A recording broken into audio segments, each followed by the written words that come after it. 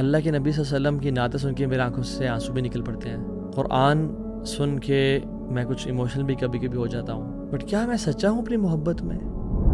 دو عالم سے کرتی ہے بیگانہ دل کو، عجب چیز ہے لذت آشنائی. اور رسول اللہ صلی اللہ علیہ وسلم اٹھے اور جنازہ پڑھانے کے لیے چلے گئے. امیجن رسول اور پیچھے تمام صحابہ کھڑے ہیں، Abu Bakr, Umar, Ali, Usman, best of generations کھڑی ہیں. آپ پچھتا رہے ہو اپنے چوائس پہ؟ آپ چاہتے ہو نا کہ محمد تمہاری جگہ پہ ہوتا صلی اللہ علیہ وسلم. کہتے ہیں میں خواہش کرتا ہوں. بسم اللہ الرحمن الرحیم. السلام علیکم ورحمۃ اللہ وبرکاتہ. امید آپ سب خیریت سے ہوں گے. اللہ تعالیٰ ہمیشہ آپ لوگوں کو خوش اور عافیت کے ساتھ رکھے. Welcome back to another episode of Wednesday night exclusive. الحمد للہ والصلاۃ والسلام علی رسول اللہ وبعد. رب اشرح لی صدری ویسر لی امری واحلل عقدۃ من لسانی یفقہوا قولی. اللہم انفعنا بما علمتنا وعلمنا ما ینفعنا وزدنا علما، آمین یا رب العالمین. جب بھی ربیع الاول کا مہینہ آتا ہے سال میں، لوگوں میں ایک انکریزڈ لو فار پروفٹ صلی اللہ علیہ وسلم ہوتی ہے. ہمارے کچھ دوست ٹریول اینڈ ٹورز میں ہیں تو بتاتے ہیں کہ the flights towards Medina they increase multiple folds. People want to spend more time in Medina and visit Masjid Nabawi. سب کانٹینٹ میں اگر آپ دیکھ لیں تو ڈفرینٹ قسم کی محفلیں، نعت اور چراغاں کیا جاتا ہے اور لائٹس لگا دی جاتی ہیں اور دیگیں بانٹی جاتی ہیں. اس ڈیٹیل میں تو میں نہیں جا رہا اور اس فقہی مسائل میں کہ یہ ہم کیا کر رہے ہیں، اس کی شرعی حیثیت کیا ہے، لیکن میں چاہتا ہوں کہ ہم واقعی میں اپنے آپ کو ذرا ٹیسٹ کریں، اپنے دل کو پرکھیں کہ کیا ہم نے اسلام کو صرف منانے کا دین تو نہیں بنا لیا. اسلام تو ماننے کا دین تھا. ہم نے ایونٹس منانا شروع کر دیے اور شارٹ سپرفیشل چیزوں میں اپنی آخرت کی نجات کو دیکھنا شروع تو نہیں کر دیا کہیں. میں اپنے آپ سے سوال کروں کیونکہ میں آپ سے اپنی لائف سٹوری کچھ شیئر کرتا ہوں جس میں I was a party animal اور گناہوں کی زندگی میں تھا، اور اللہ معاف کرے جو اللہ تعالیٰ کی اور اس کے نبی کی نافرمانی والے کام ہے اس میں تھا. بٹ ایک دفعہ میں سفر کر رہا تھا اور گاڑی میں تھا تو سوچا کیوں نہ آج کچھ اسپریچول فیل کریں، کچھ سن لیں. تو ایک مولانا صاحب کو یوٹیوب پہ سرچ کیا اور ان کو سننا شروع کر دیا. تو اس 1-1.5 گھنٹے میں انہوں نے کیا چپیڑیں ماری مجھے، ایک طرح سے اسپریچول چپیڑیں جنہیں بولتے ہیں. میری لائف کے ایگزیکٹلی 180 ڈگری اپوزٹ ان کا بیان تھا، اور وہ بات تو بالکل ٹھیک کہہ رہے تھے بٹ میری لائف اس کے اپوزٹ تھی. تو میں بڑا حیران ہوا اور سوچنا شروع کر دیا کہ میں اللہ کے نبی صلی اللہ علیہ وسلم کی نعتیں سن کے میرے آنکھوں سے آنسو بھی نکل پڑتے ہیں. قرآن سن کے میں کچھ ایموشنل بھی کبھی کبھی ہو جاتا ہوں، رونا بھی آ جاتا ہے. بٹ کیا میں سچا ہوں اپنی محبت میں؟ کیا اللہ سے نبی کی محبت کا اگر میں دعویٰ جو کرتا ہوں کہ ہم سچے عاشق رسول ہیں اور جان بھی قربان کر دیں گے، اور یہ سب کچھ جو ہم زبانی کلامی باتیں کرتے ہیں، کلیمز کرتے ہیں، کیا یہ واقعی میں سچے ہیں؟ میرے دل نے چیخ کے پکارا کہ نہیں، تو جھوٹا ہے اپنی محبت میں. فار ایگزامپل ایک اگر بیٹا ہے، وہ اپنے باپ کو صبح دوپہر شام 3 دفعہ باقاعدگی کے ساتھ بولتا ہے dad I love you so much, dad you are the best dad in the world. آپ سے بہتر والد صاحب کسی کو نہیں ملے جو مجھے مل گئے. بٹ والد صاحب جب بھی گھر آتے ہیں اور امیجن گھر پہنچے اور اپنا کوئی چیز آفس بھول گئے ہیں، اور وہ بیٹوں کہتے ہیں بیٹا فوراً سے ذرا گاڑی پہ جاؤ اور وہ چیز لیتے آؤ، دھوپ ہے میں تھکا ہوا آیا ہوں. آپ کہو کہ dad I love you dad, آپ سے بہت محبت ہے مجھے، بٹ آپ خود لے آنا، میں ابھی PUBG کھیل رہا ہوں یا فورٹنائٹ کھیل رہا ہوں. یہ سچی محبت ہے. اگلے دن ابا جی آتے ہیں اور گھر پہ کچھ کھانے کو نہیں پڑا ہوا یا چیزیں کم ہو گئی ہیں، جو راشن تھا انڈے، ڈبل روٹی اور پوریج اور کارن فلیکس ختم ہو گئے، تو بیٹا ذرا ساتھ مارکیٹ سے ناشتہ لے کے آ جاؤ، کوئی بریڈ لے کے آ جاؤ، کوئی XYZ چیزیں لے کے آ جاؤ. Dad I love you dad you the best dad in the world, آپ سے بہتر کوئی نہیں ہے، بٹ ابھی میں تھکا ہوا ہوں نا، آپ کو پتہ ہے، آپ خود جا کے لے کے آ جائیں. Is this true love? واقعی میں ہم سب کہیں گے نہیں تو واقعی میں یہ سچی محبت تو نہیں ہے. تو میں اور آپ دیکھیں کہ ہم کیا اللہ کے نبی کی محبت میں سچے ہیں؟ ڈو وی لو ہم دا موسٹ؟ واللہ ساری محبتوں کے حقدار تو وہ ہیں. وہ he should be loved, he deserves to be loved. But کیا میں ان سے محبت کرتا ہوں؟ ہم کہتے ہیں، اگر میں ابھی آپ سے پوچھوں کہ اچھا اپنا ہاتھ کھڑا کر کے بتائیں آپ اللہ کے نبی سے محبت کرتے ہیں؟ تو کہیں بالکل کرتا ہوں. تو آپ بھی کیسی بات کر رہے ہیں، یہ تو ہمارے ایمان کا جز ہے. لیکن اس محبت کو نظر ٹیسٹ کریں جب اذان کی آواز آتی ہے اللہ اکبر اللہ اکبر، کہ اللہ سب سے بڑا ہے. ہم کہتے تو ہیں اللہ اکبر، بٹ کیا واقعی میں میرے دل میں اللہ سب سے بڑا ہے؟ اللہ اکبر کا مطلب یہ ہے کہ اللہ تعالیٰ بڑا ہے اس کام سے تو بھی کر رہا ہے، اللہ تعالیٰ بڑا ہے اس فکر سے جو تجھے ابھی جس نے تجھے بٹھایا ہوا ہے، اللہ بڑا ہے اس محبت سے جو حرام ریلیشن شپ سے جس میں تو بھی انوالوڈ ہے، اللہ بڑا ہے، اللہ رازق ہے اس کام کا جس میں تو اپنی روزی تلاش کر، رزق تلاش کر، اللہ رازق ہے اور سب سے بڑا ہے، تو اس کو رازق کر، وہ تجھے دے گا.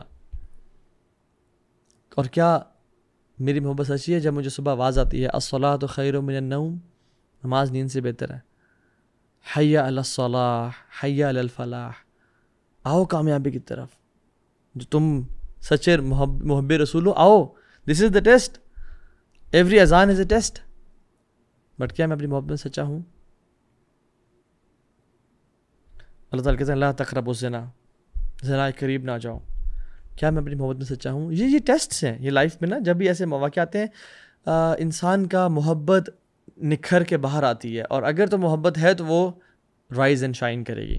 بٹ اگر محبت نہیں ہے تو پھر ہم جھوٹ تو نہ بولیں نا کم از کم اپنے آپ سے کہ ہم واقعی میں اللہ کے نبی سے اور اللہ تعالیٰ سے محبت کرتے ہیں. ہم ٹیسٹ کریں اپنے آپ کو، جس سے عبداللہ ابن عباس کہا کرتے تھے کہ the one who claims to love Allah should present himself to the Quran. جو اللہ سے محبت کا دعویٰ کرتا ہے اس کو اپنے آپ کو قرآن پہ پیش کرنا چاہیے کہ میں قرآن کے ساتھ ٹائم اسپینڈ کرتا ہوں. اور جو اللہ کے نبی کی محبت سے کا دعویٰ کرتا ہے اس کو اللہ کے نبی کی سنتوں پہ پیش کرنا چاہیے کہ میں کتنا اللہ کے نبی جیسا بولنا چاہتا ہوں، چلنا چاہتا ہوں، لیٹنا چاہتا ہوں، ڈیل کرنا چاہتا ہوں، میری اینگر مینجمنٹ کیسی ہے، ان جیسی ہے، میری لکس ان جیسی ہیں یا نہیں ہیں. کیونکہ جنہوں نے واقعی میں محبت کی نا، انہوں نے تو صرف لکس نہیں بلکہ اپنا ہر کچھ قربان کر دیا. ایک خاتون تھیں، صحابیہ تھیں اللہ کے نبی کے دور میں، احد کا معرکہ ہوا، جب اللہ کے نبی نے جہاد کا اعلان کیا تو انہوں نے بولا سب چلو نکلو، میرے گھر کے سارے مرد گھر نہیں بیٹھیں گے. اور وہ مرد اللہ اکبر کیسے مرد تھے جو پہلے سے ہی تیار تھے، باپ بھی گیا، بھائی بھی گیا، ہسبینڈ بھی گیا. جب احد کا معرکہ ہو گیا واپس آ رہے تھے تو وہ گھر سے باہر نکلی ویلکم کرنے کے لیے اور دیکھنے کے لیے، اپنی فیملی کو ملنے کے لیے کہ کیسا رہا، سب واپس ٹھیک ہیں نہیں ہیں. ایک ایکسائٹمنٹ ہوتی ہے، غازی بن کے آئے یا نہیں آئے، انزائٹی بھی ہوتی ہے ایک. تو ایک گروہ سے ملی تو اس گروہ نے پہچان لیا کہ یہ تو ان کی وائف ہیں، یہ ان کی مدر ہیں، یہ فلاں کی وہ ہیں. کہا کہ تمہارے باپ کی ڈیتھ ہو گئی، اللہ نے اس کو شہادت دی، ہی از نو مور ان دس ورلڈ. کہتی ہیں انا للہ و انا الیہ راجعون. بٹ یہ بتاؤ ما فعل رسول اللہ صلی اللہ علیہ وسلم، اللہ کے نبی کیسے ہیں؟ آگے گئی، دوسرا گروہ آیا، اس نے کہا we are sorry to inform you کہ تمہارے بیٹے کی بھی ڈیتھ ہو گئی ہے. کہتی ہیں انا للہ و انا الیہ راجعون. ما فعل رسول اللہ، اللہ کے نبی کیسے ہیں؟ اگلا گروپ آیا، اس نے کہا تمہارے ہسبینڈ کی بھی ڈیتھ ہو گئی ہے. You have no husband to go home with, تمہارے گھر کا باپ، ہسبینڈ، بیٹا جو تمہاری بیک بون تھا، جو تمہیں خیال رکھتا تھا، سب چلے گئے اس دنیا سے. کہتے ہیں انا للہ و انا الیہ راجعون. ما فعل رسول اللہ، اللہ کے نبی کیسے ہیں؟ یہ میں کوئی فیری ٹیلز نہیں بتا رہا آپ کو. تو انہوں نے کہا ٹھیک ہے الحمدللہ کچھ زخم آئے ہیں but he is all right. کہتے ہیں نہیں، مجھے دکھاؤ وہ کہاں پہ ہیں. جب ان کے سامنے گئی، ان کو دیکھا دور سے، تو خاموشی سے نہ ایسے ان کے آنکھ بھر آئے اور اپنے نا ہونٹوں کو ہلایا. تو جو صحابی لے کے گئے تھے نا دکھانے کے لیے کہ اللہ کے نبی آ رہے ہیں، کہتے ہیں میں نے سن لیا، اور محدثین نے کتابوں میں لکھ دیا اس کو. کہہ رہی تھی کل مصیبتی بعدک جلل یا رسول اللہ، رسول اللہ آپ کو دیکھنے کے بعد نا کوئی مصیبت نہیں لگتی، کوئی مصیبت ہی نہیں ہے آپ کو دیکھنے کے بعد. اللہ اکبر. دو عالم سے کرتی ہے بیگانہ دل کو، عجب چیز ہے لذت آشنائی. ہمیں محبت ہوئی ہے، ہم تو اپنی پیسے پہ، ہمیں تو اپنی جاب پہ جو سودی جاب کر رہے ہیں، کسی بھی چیز پہ ہم تو تیار نہیں ہیں. لیکن کچھ لوگ ہیں واللہ ایسے امت میں جو اللہ کے نبی سے شدید محبت کرتے ہیں، اللہ کرے میں اور آپ ان لوگوں میں سے ہوں جن کے بارے میں رسول نے صلی اللہ علیہ وسلم بشارت دی اور فرمایا.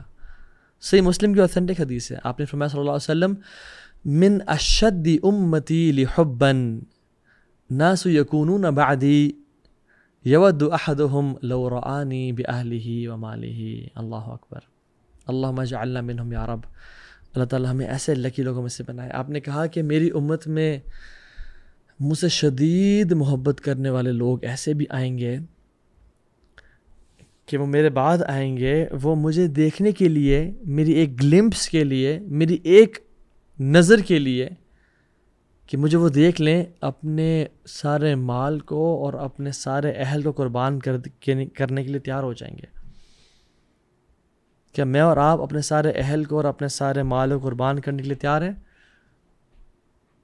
یا نہیں؟ میں تو اپنا ایک 50-60 ہزار لاکھ ڈیڑھ کی سودی جاب چھوڑنے کے لیے تیار نہیں ہوں. میں تو ایک فون ایڈکشن یا پون ایڈکشن چھوڑنے کے لیے تیار نہیں ہوں. تو پھر ہم کیا کہیں گے کل قیامت کے دن؟ اور ہمیں اللہ کے نبی کی شفاعت چاہیے کل قیامت کے دن. ایک شخص اپنے شیخ کے پاس آیا اور کہا کہ اے شیخ مجھے نا ایک وظیفہ بتائیں کہ میں وہ پڑھوں تو مجھے اللہ کے نبی کا دیدار ہو جائے. تو شیخ نے کہا رات میرے پاس گزارو. شیخ نے اس کا جب کھانا تیار کیا تو اپنی بیٹی کو بولا کہ اس میں نا نمک ایکسٹرا ڈال دینا. تو جب نمک زیادہ ڈال دیا کھانے میں تو گھر میں جس کمرے میں وہ آرام کر رہے تھے اس میں پانی نہیں رکھا. سو جب نمک ایکسٹرا سالٹ والے کھانے کو کھا کے جب وہ کمرے میں گئے تھوڑا آرام کرنے کے لیے تو اٹھے نیند سے, پیاس میں نا نمک سے پیاس لگتی ہے, تو اٹھے دیکھا پانی, تو دیکھا سبحان اللہ پانی نہیں ہے. رات لیٹ ہو چکی تھی, اب میں کیسا اٹھاؤں؟ تو بڑے پیاس میں وہ سو گئے. صبح اٹھے تو شیخ نے پوچھا ہاں رات کو خواب میں کیا دیکھا؟ تو شیخ کہتے ہیں شیخ واللہ اف آئی ایم آنیسٹ کھانے میں نمک بہت زیادہ تھا, تو مجھے شدید پیاس تھی اور شاید بھول گیا آپ نے پانی نہیں رکھا تھا کمرے میں, تو مجھے نا بہت پیاس ہے. میں سویا تو دیکھا میں پانی کے جگ پہ جگ پی رہا ہوں اور دریا میں ہوں اور ایسے چھلانگیں مار رہا ہوں, یعنی I am in water drinking all the water. تو شیخ نے کہا بیٹا یہی نسخہ ہے, جس چیز کی محبت اور تڑپ تیرے دل میں ہوگی نا وہ تو خواب میں دیکھ لے گا. اگر اللہ کے نبی صلی اللہ علیہ وسلم کی محبت تیرے دل میں ہوگی تو پھر تجھے کسی نسخے کی ضرورت نہیں ہے, پھر تو ان کو دیکھ لے گا. بس اپنے دل میں ان کی محبت اور تڑپ کو پیدا کر لے اور عمل کر کے دکھا. ربیہ بن کعب الاسلمی اصحاب و صفہ میں سے ہیں, اتنے غریب کے سطر ڈھانپنے کے لیے مشکل سے ایک کپڑا ہے ان کے پاس.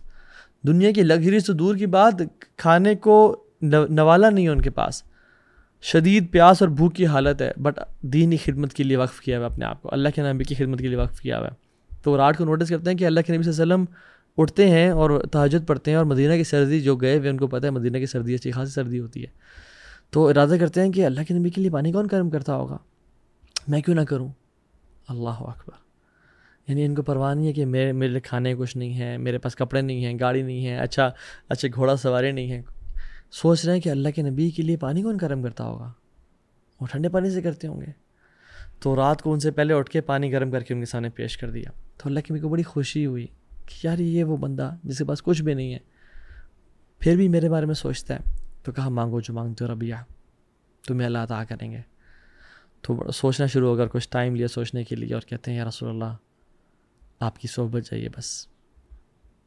اللہ کے نبی نے کہا تھا تم کچھ بھی مانگو, بلینک چیک دیا تھا. ربیہ بن کعب کہتے ہیں نا یا رسول اللہ احد کو میرے لیے سونا بنا دیں. واللہ العظیم اللہ کے نبی نے جب کہا تھا نا کہ تم جو مانگتے ہو مانگو اور اللہ تمہیں عطا کرے گا, وہ اللہ سے دعا کرتے وما ينطق عن الهوى ان هو الا وحی یوحی. اللہ کے نبی کو دین کی بات تو اپنی زبان سے خود بولتے ہی نہیں ہے, صرف اللہ کی طرف سے جو آتا ہے. تو اللہ ان کے لیے آسمان سے سونے کی بارش کر دیتے ہیں, ان کے لیے دنیا کو فراخ کر دیتے ہیں. لیکن نبی نے کیا مانگا؟ کوئی مرسیڈیز, کوئی مینشنز, کوئی پرائیویٹ آئی لینڈز اور پرائیویٹ جیٹس نہیں مانگے, کوئی بڑے گھر جس میں بڑے بڑے پولز ہیں نہیں مانگے. کہا یا رسول اللہ آپ کا صحبت چاہیے. تو آپ نے کہا تم نے بہت بڑی چیز کا سوال کر لیا. فَأَعِنِّي عَلَى نَفْسِكَ بِكَثْرَةِ السُّجُودِ, تو پھر میری مدد کرو کثرت سجدے کر کے. یعنی سبحان اللہ, out of all the world he ask for his company. فتح مکہ کے بعد ابو بکر صدیق جو سب سے بڑے محب رسول تھے صلی اللہ علیہ وسلم, جب ان کے فادر نے اسلام قبول کرنے کا ارادہ کیا تو بڑے خوش تھے اور اللہ کے نبی صلی اللہ علیہ وسلم کے پاس لے کے آ گئے، اور جب انہوں نے شہادت پڑھ لی تو وہ خوش ہونے کے ساتھ ساتھ رونے بھی شروع ہو گئے. تو اللہ کے نبی صلی اللہ علیہ وسلم نے پوچھا کہ ابو بکر کیوں رو رہے ہو؟ تو انہوں نے کہا یا رسول اللہ مجھے یاد آ گیا کہ آپ کے چچا نے اسلام قبول نہیں کیا، آپ کی کتنی خواہش اور کتنی تڑپ کے باوجود، اور میرے والد نے قبول کر لیا.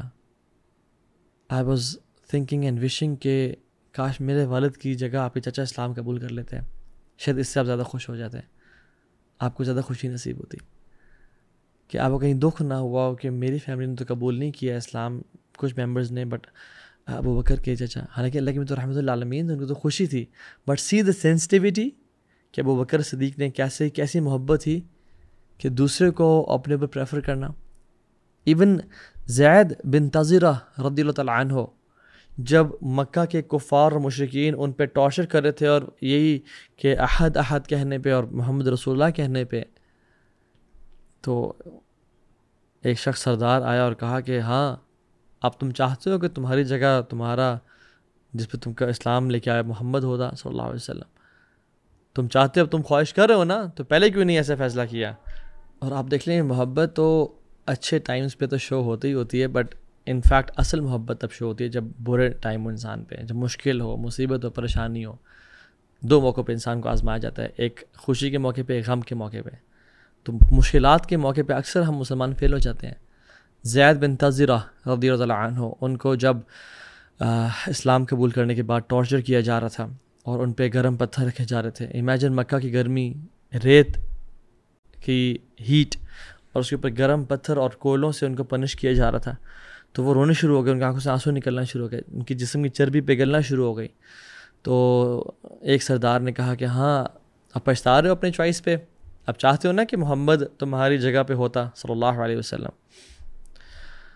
کہتے ہیں میں خواہش کرتا ہوں کہ میری 100 جانیں قربان ہو جائیں اور ان کے جسم پہ ایک کانٹا بھی نہ لگے. میں ان کو اپنی جگہ پہ امیجن کروں، کبھی ہو ہی نہیں سکتا. آئی ووڈ وش کہ میں 100 ٹائمز اپنی جان قربان کر دوں بجائے کہ اس کے کہ ان کے پاؤں پہ ایک کانٹا چبھ جائے. This is true love. اور ہم لوگ سبحان اللہ کے نبی صلی اللہ علیہ وسلم نے ہمارے لیے صرف دعائیں نہیں کیں، ہمارے لیے صرف اللہ سے مانگا نہیں، بلکہ ہمیں بہت مس بھی کیا. آپ دیکھیں رسول اللہ صلی اللہ علیہ وسلم ایک دفعہ بقیع کی طرف گئے، ایک مقبرہ تھا، اور صحابی کہتے ہیں کہ ان رسول اللہ صلی اللہ علیہ وسلم اتى المقبرہ، کہ وہ قبرستان کی طرف آئے، فقال السلام علیکم دار القوم المؤمنین، کہ مومنوں تم پہ سلام ہو، وَإِنَّ إِنْ شَاءَ اللَّهُ بِكُمْ لَلَاحِقُونَ، اور کچھ دنوں بعد ہم بھی تم سے ملنے والے ہیں. اور پھر فرمایا سبحان اللہ وَدَدْتُ أَنَّا قَدْ رَأَيْنَا أَخْوَانَنَا، کہ I wish to meet my brothers، میرا دل چاہتا ہے کہ اپنے بھائیوں سے ملوں. تو صحابہ نے کہا قالوا أَلَسْنَا إِخْوَانَنَا، یا رسول اللہ ہم آپ کے بھائی نہیں ہیں کیا؟ کون سے بھائی، کن بھائیوں کی بات کر رہے ہیں؟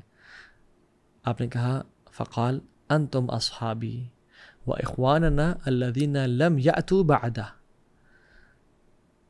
تم میرے صحابہ ہو، میرے بھائی وہ ہیں جو میرے بعد آئیں گے اور مجھ پہ بغیر دیکھے اسلام لے کے آئیں گے. صحابہ نے کہا یا رسول اللہ آپ کس طرح پہچانیں گے ان کو قیامت کے دن جب آپ نے ان کو دیکھا تک نہیں ہوگا؟ تو آپ نے فرمایا کہ اے صحابہ اگر بہت زیادہ گھوڑے ہوں اور سب کا یعنی پلین کلر ہے، کچھ پیور بلیک ہیں، کچھ پیور براؤن ہیں، اور ان میں سے کچھ گھوڑے ایسے ہوں جن کے جو پاؤں اور ہاتھ یعنی اگلے دو پچھلے پاؤں وائٹ ہوں، اور ان کے جو ماتھے ہیں وہ بھی وائٹ ہوں، جن پہ مارکس ہوں وائٹ پیچز کے، تو کیا ان بلیک اور ان میں پہچان نہیں کر پاؤں گا؟ کوئی شخص نہیں کرے گا؟ تو ان کا بالکل یا رسول اللہ تو ایزیلی پہچان سکتے ہیں، جو لوگ جو گھوڑے شائن کر رہے ہوں گے، جن گھوڑوں پہ مارکس ہوں گے. تو آپ نے کہا کہ قیامت کے دن میری امت بھی ایسی آئے گی کہ ان کے جو وضو کے اعضاء ہیں وہ چمک رہے ہوں گے، نور سے چمک رہے ہوں گے، اور میں ان کو پہچان لوں گا. سبحان اللہ. تو امیجن جو شخص وضو ہی نہیں کرتا، امیجن جو شخص نماز ہی دن میں 3 ساڑھے 3 نماز پڑھ رہا ہے، تو آپ نے کیا فرمایا تھا؟ میک یور وضو ایکسٹرا گڈ، بہترین کر کے وضو کرنا. ہم تو نمازوں کو ڈیلے کر دیتے ہیں اس چکر میں کہ میرا وضو نہیں ہے، ہم نمازیں پڑھتے ہی نہیں ہیں، قضا کر دیتے ہیں اس چکر میں کہ وضو نہیں ہے. آپ نے تو بلال کو کہا جب آپ جنت میں گئے، خواب میں لے جائے گیا آپ کو، تو کہا کہ بلال تم کیا کرتے ہو؟ میں نے تمہارے جو فٹ سٹیپس اپنے آگے سنے. تو نے کہا رسول اللہ کچھ خاص تو نہیں کرتا، بس میرا وضو جب ٹوٹتا ہے میں دوبارہ وضو کر لیتا ہوں. اور اس عمل کی وجہ سے بلال ابن رباح جو کہ ایک غلام تھے، اللہ تعالیٰ نے ان کے قدموں کو اللہ کے نبی کے سامنے سنوایا ان کو بار بار وضو کرنے کی وجہ سے. ابو ہریرہ رضی اللہ عنہ اس حدیث کو سننے کے بعد تو کچھ وضو ایکسٹرا بھی کیا کرتے تھے، یعنی یہاں تک وضو کرنا نا وہ اوپر تک کر لیا کرتے تھے. لیکن اس میں بہتر اوپینین یہ ہے کہ ملٹیپل ٹائمز وضو کرنا بہتر ہے بجائے کہ اوپر تک کر لیا جائے. سو اس میں ہے کہ ایکسٹرا وضو کرنا، ملٹیپل ٹائمز کرنا. لا یحافظ الوضو الا مؤمن، وضو کی حفاظت وہی کر سکتا ہے جو مومن ہے. تو اپنے وضو کی حفاظت کرنا، بار بار وضو کرنا. اور پھر آپ نے بھی فرمایا کہ پھر لوگ ایسے آئیں گے میرے پاس، جو میرے پاس آ رہے ہوں گے میرے امتی ہوں گے، بٹ فرشتے ان کو روک دیں گے، کچھ یعنی روکنے والے ان کو روک دیں گے. تو میں کہوں گا کہ میرے امتی ہیں، یہ ان کو آنے دو. تو صحابہ کہیں گے، اس فرشتے کہیں گے کہ رسول اللہ انہوں نے آپ کے جانے کے بعد دین کو بدل دیا تھا. تو آپ فرمائیں گے فسحقا سحقا، دور کر دو ان کو مجھ سے. ہم دیکھیں، ہم اللہ کے نبی صلی اللہ علیہ وسلم کے جو دین ہمیں پریزنٹ کیا تھا ہم اسی پہ چل رہے ہیں، یا ہم نے کوئی نئی قسم کی عیدیں منانا شروع کر دی ہیں، نئے قسم کے ٹرینڈز منانا شروع کر دی ہیں؟ دیکھیں دین وہ ہے جو اللہ کے نبی اور صحابہ نے کیا. بس آپ نے کچھ کیا تو وہ دین ہے، آپ نے کچھ نہ کیا تو وہ دین نہیں ہے. اور اللہ کے نبی صلی اللہ علیہ وسلم is not a one day personality کہ 12 ربیع الاول یا 9 ربیع الاول کو ان کو منا لیا جائے. وہ قائد اعظم یا علامہ اقبال کی طرح نہیں ہے کہ قائد ڈے ہے اور اقبال ڈے ہے. وہ ان سب سے بہت بلند ہے، بہت اعلیٰ ہے، تمام انبیاء سے افضل ہے. Every day should be his day, every night should be his night, and we should dedicate our lives to the prophet صلی اللہ علیہ وسلم. ہم ایک دن ہم نے صرف وقف کر دیا، ایک مہینہ وقف کر دیا، بس ایسا نہیں ہونا چاہیے. ہمیں تو اپنی زندگی کا ان صلاتی و نسکی و محیای و مماتی للہ رب العالمین، ہمارا تو یہ حساب ہونا چاہیے. تو کہنے کا مقصد یہ ہے کہ اللہ کے نبی صلی اللہ علیہ وسلم ہمارے پہ کتنے حریص تھے. جو میں نے حدیث مینشن کی ہے اس میں آپ نے فرمایا کہ میں اپنے بھائیوں کا انتظار کروں گا حوض کوثر پہ.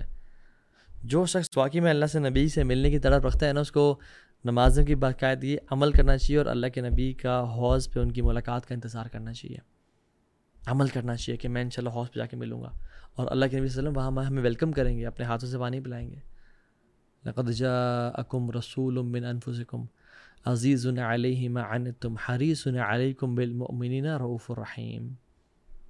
تم پہ وہ نرم ہے، تم پہ وہ، تمہارے پہ کوئی مشکل آتی ہے تو ان کو تکلیف پہنچتی ہے. He is compassionate about you, رؤوف الرحیم ہے تمہارے اوپر. تم چاہتے ہیں کہ تمہیں کوئی ڈسکمفرٹ نہ پہنچے اور تم کمفرٹیبل رہو. اللہ تعالیٰ نے قرآن میں یہ نہیں کہا کہ ان ارسلناک رحمۃ للعالمین، بلکہ کہا وما ارسلناک الا رحمۃ للعالمین. اللہ اکبر. اٹس سو امیزنگ کہ آپ کہہ سکتے تھے، اللہ تعالیٰ کہہ سکتے تھے کہ ان ارسلناک رحمۃ للعالمین، کہ ہم نے آپ کو رحمت بنا کے بھیجا تمام عالمین کے لیے. اس کا مطلب یہ تھا کہ آپ تو رحمت ہیں ہی ہیں، اور باقی کوئی اور بھی لوگ رحمت والے ہو سکتے ہیں عالمین کے لیے. اس کا مطلب یہ بھی ہو سکتا ہے کہ آپ کو رحمت للعالمین بنا کے بھیجا گیا اور آپ کو اور بھی مقاصد کے لیے بھیجا گیا. لیکن اللہ تعالیٰ نے کہا وما ارسلناک، ہم نے آپ کو بھیجا ہی نہیں الا ایکسیپٹ رحمت للعالمین، کائنات کے لیے رحمت بنا کے. یعنی آپ کا جو مجسمہ ہے، حیات ہے، آپ کی جو پرسنالٹی ہے، it is a complete mercy for the humanity. اور آج کے اس لیکچر سے اگر میں اور آپ صرف اللہ کے نبی صلی اللہ علیہ وسلم کی ایک ٹریٹ کو لے کے چلے جائیں نا، ایک کوالٹی کو، ایک ان کی خوبی کو لے کے چلے جائیں، وہ ہے کہ بینگ مرسیفل ٹو ہیومینٹی. دیکھیں کوئی آپ کے ساتھ بہت اچھا ہے، اس کے ساتھ اچھا ہونا یہ مرسی نہیں ہے. کسی چھوٹی سی بلی کے بچے کو دیکھے یا چھوٹے سے کسی ڈکلنگ کو دیکھے جو پانی میں گرا ہوا ہے اور اپنے وہ مرسی، انسان کو نیچرلی مرسی آتی ہے ان چیز پہ. میں نے تو کچھ ایسی ویڈیوز بھی دیکھی ہیں جس میں چیزا جو ہے وہ بیبی ڈیئرز کو پروٹیکٹ کر رہا ہے. ایک لائن ایک چھوٹے سے کسی ڈکلنگ کے بچے کو کی حفاظت کر رہا ہے، بیکاز مرسی کم نیچرلی. آپ کسی ظالم کو، مظلوم پہ ظلم کرتے رہتے ہیں، آپ کو رحم آتا ہے. بٹ اصل بات یہ ہے کہ جو آپ کے ساتھ ظلم اور زیادتی کرے اور جو برا کرے، آپ اس سے کیسا پیش آتے ہیں، اصل چیز یہ ہے. اور ایک انسیڈنٹ صرف اللہ کے نبی کی زندگی سے ہے. عبداللہ بن ابی السلول منافقین کے سردار تھا. اور ہم نے بڑا یہ سنا اور کلیشیڈ ہے کہ وہ بڑا برا تھا. اصل میں آپ دیکھیں اگر لائف پڑھیں اس کی تو اس نے اسلام کو ہر موقع پہ ہارم کیا. صرف اسلام کو نہیں، اللہ کے نبی کو بھی، ان کی پرسنالٹی کو بھی، ان کی فیملی کو بھی، ان کے گھر تک وہ پہنچ گیا. ان کے کریکٹر کو ڈیفیم کرنا چاہا، ان کو فزیکل ہارم پہنچانا چاہا. احد کے موقع پہ آپ دیکھ لیں کہ مسلمان اب سبحان اللہ ایک بیٹل ہے جس میں مسلمان ابھی بہت سٹرونگ نہیں ہے. اور اللہ کے نبی صلی اللہ علیہ وسلم نے بڑی محنت کر کے 1000 لوگ اکٹھے کیے and they were marching towards Uhud کا میدان. اور سبحان اللہ عبداللہ بن ابی 300 لوگوں کے ساتھ کہتا ہے okay we not going towards the battle field. Imagine the morale. ہم ابھی ٹرپ پہ نکلنے لگے ہیں تو کافی سارے بردرز ہیں، تو ایک بردر نے بیک آف کر لیا بیکاز آف سم، اللہ تعالیٰ ان کے لیے آسانی کرے، ان کے مشکلات کو آسان کرے. تو ہی بیکڈ آف. تو دل بڑا عجیب سا ہو رہا تھا کہ یار کاش وہ بھی ہمیں جوائن کرتے ہیں، اور دل ایک بجھ سا رہا تھا. امیجن ایک ٹرپ پہ 10 لوگ جا رہے ہیں، 4 بیک آف کر جائیں کیونکہ ہم پکنک پہ نہیں جا رہے ہیں. عجیب سا ہوتا ہے. Imagine going to a battle field and 300 بندے واپس مڑ جائیں کہ okay I think we shouldn't fight this battle کیونکہ وہ اسٹرانگ ہیں، ہم ویک ہیں، اور اختلاف کی وجہ سے. So the people who are marching force towards the battle field, ان کا کیا مورال رہے گا؟ مورلی ڈیمیج کیا مسلمانوں کو ہر موقع پہ. 300 لوگ لے کے واپس چلا گیا، 700 صرف مسلمان بچ گئے اور 3000 کفار تھے سامنے. پہلے ہی نمبر کم تھا، 1/3 تھے، اور پھر اور مزید کم ہو گیا. اور نمبرز کا مسئلہ نہیں ہے، مسئلہ مورال ڈیمیج کرنے کا ہے کہ ایک آپ کے کچھ جو واریر کمپینینز تھے وہ آپ کے ساتھ نہیں رہے آپ، اور منافقین الگ ہو کے چلے گئے. اور احد کے موقع پہ جب مسلمانوں کو تکلیف پہنچی اور شہادتیں ہوئی اور 70 مسلمان شہید ہو گئے، جو کچھ مسلمانوں نے مین جگہ کو چھوڑا تھا جو ایک ٹیلا سا تھا، تو پھر واپس آئے کیا کہتے ہیں مزید ڈیمیج کیا. میں نے کہا نہیں تھا واپس پلٹ جاؤ، میں نے کہا نہیں تھا جنگ نہ کرو، کاش تو مجھے سن لیتے، میں کہتا تھا نا میری بات تم نے نہیں مانی نا. اللہ اکبر. ایک اور کیمپین میں لانگ اینڈ ٹائرنگ کیمپین کہتا ہے کہ لَئِن رَجَعْنَا إِلَى الْمَدِينَةِ لَيُخْرِجَنَّ أَعَزُّ مِنَ الْأَذَلِّ. جب ہم مدینہ جائیں گے تو ہم میں سے جو آنریبل لوگ ہیں وہ ہم ذلیلوں کو نکال دیں گے وَالْعِيَاذُ بِاللَّہ. یعنی جو آنریبل لوگ ہیں، اپنی بات کر رہا تھا کہ ہم جو ہیں عزت والے ہیں، ہم اذل ذلیل لوگوں کو وَالْعِيَاذُ بِاللَّہ نکال دیں گے. اور وہ کن کی بات کر رہا تھا ہمیں پتہ ہے، صحابہ اور رسول کی، نعوذ باللہ. اور اس حد تک نہیں کہ گھر تک پہنچ گیا. آپ کی جو سب سے بیلوڈ وائف عمرو بن العاص نے کہا یا رسول اللہ آپ کو سب سے زیادہ کون پسند ہے، کون محبوب ہے؟ انہوں نے کہا عائشہ. تو اس بیوی پہ تہمت لگائی، اور جھوٹ بولنے کی یا چوری کرنے کی تہمت نہیں بلکہ والعیاذ باللہ اڈلٹری کی تہمت لگا دی کہ آپ صلی اللہ علیہ وسلم بہت تکلیف میں رہے ان مہینوں میں، اور حضرت عائشہ روتی رہیں، اور ابو بکر صدیق پریشان رہے. ڈسٹربنگ دا فیملی آف رسول. امیجن میری اور آپ کی بیٹی پہ کوئی تہمت لگائے، میری اور آپ کی وائف پہ کوئی تہمت لگائے، جو کہ گناہ گار ہے ہم لوگ، لیکن عائشہ صدیقہ طاہرہ مطہرہ پہ جو تہمت لگائے، امیجن اس کے بارے میں کیا. لیکن سٹل جب حالات بدلے اور اللہ کے نبی صلی اللہ علیہ وسلم فتوحات ملی، اور یہ منافق جب مرا تو ان کے بیٹے عبداللہ بن ابی کے جو بیٹے تھے عبداللہ بن ابی، وہ بہت نیک انسان تھے اور وہ صحابی رسول تھے اور متقی. تو انہوں نے کہا یا رسول اللہ میرا، بلکہ عبداللہ بن ابی جو ان کے بیٹے تھے، انہوں نے بھی کہا کہ رسول اللہ میرے باپ کی حقیقت مجھے پتہ ہے، اگر آپ کا جب بھی پلان بنے نا ان کو مرڈر کرنے کا تو پلیز کسی اور کو نہ کہیے گا، مجھے ہی کہیے گا، کیونکہ میں ہی ان کا کام تمام کروں گا. مجھے اور پسند نہیں ہے کہ کوئی مسلمان یہ کام کرے میرے والد صاحب کے لیے، میرے دل میں اس کے خلاف بری فیلنگس پیدا ہوں. تو مجھے بتائیے گا آپ انشاءاللہ.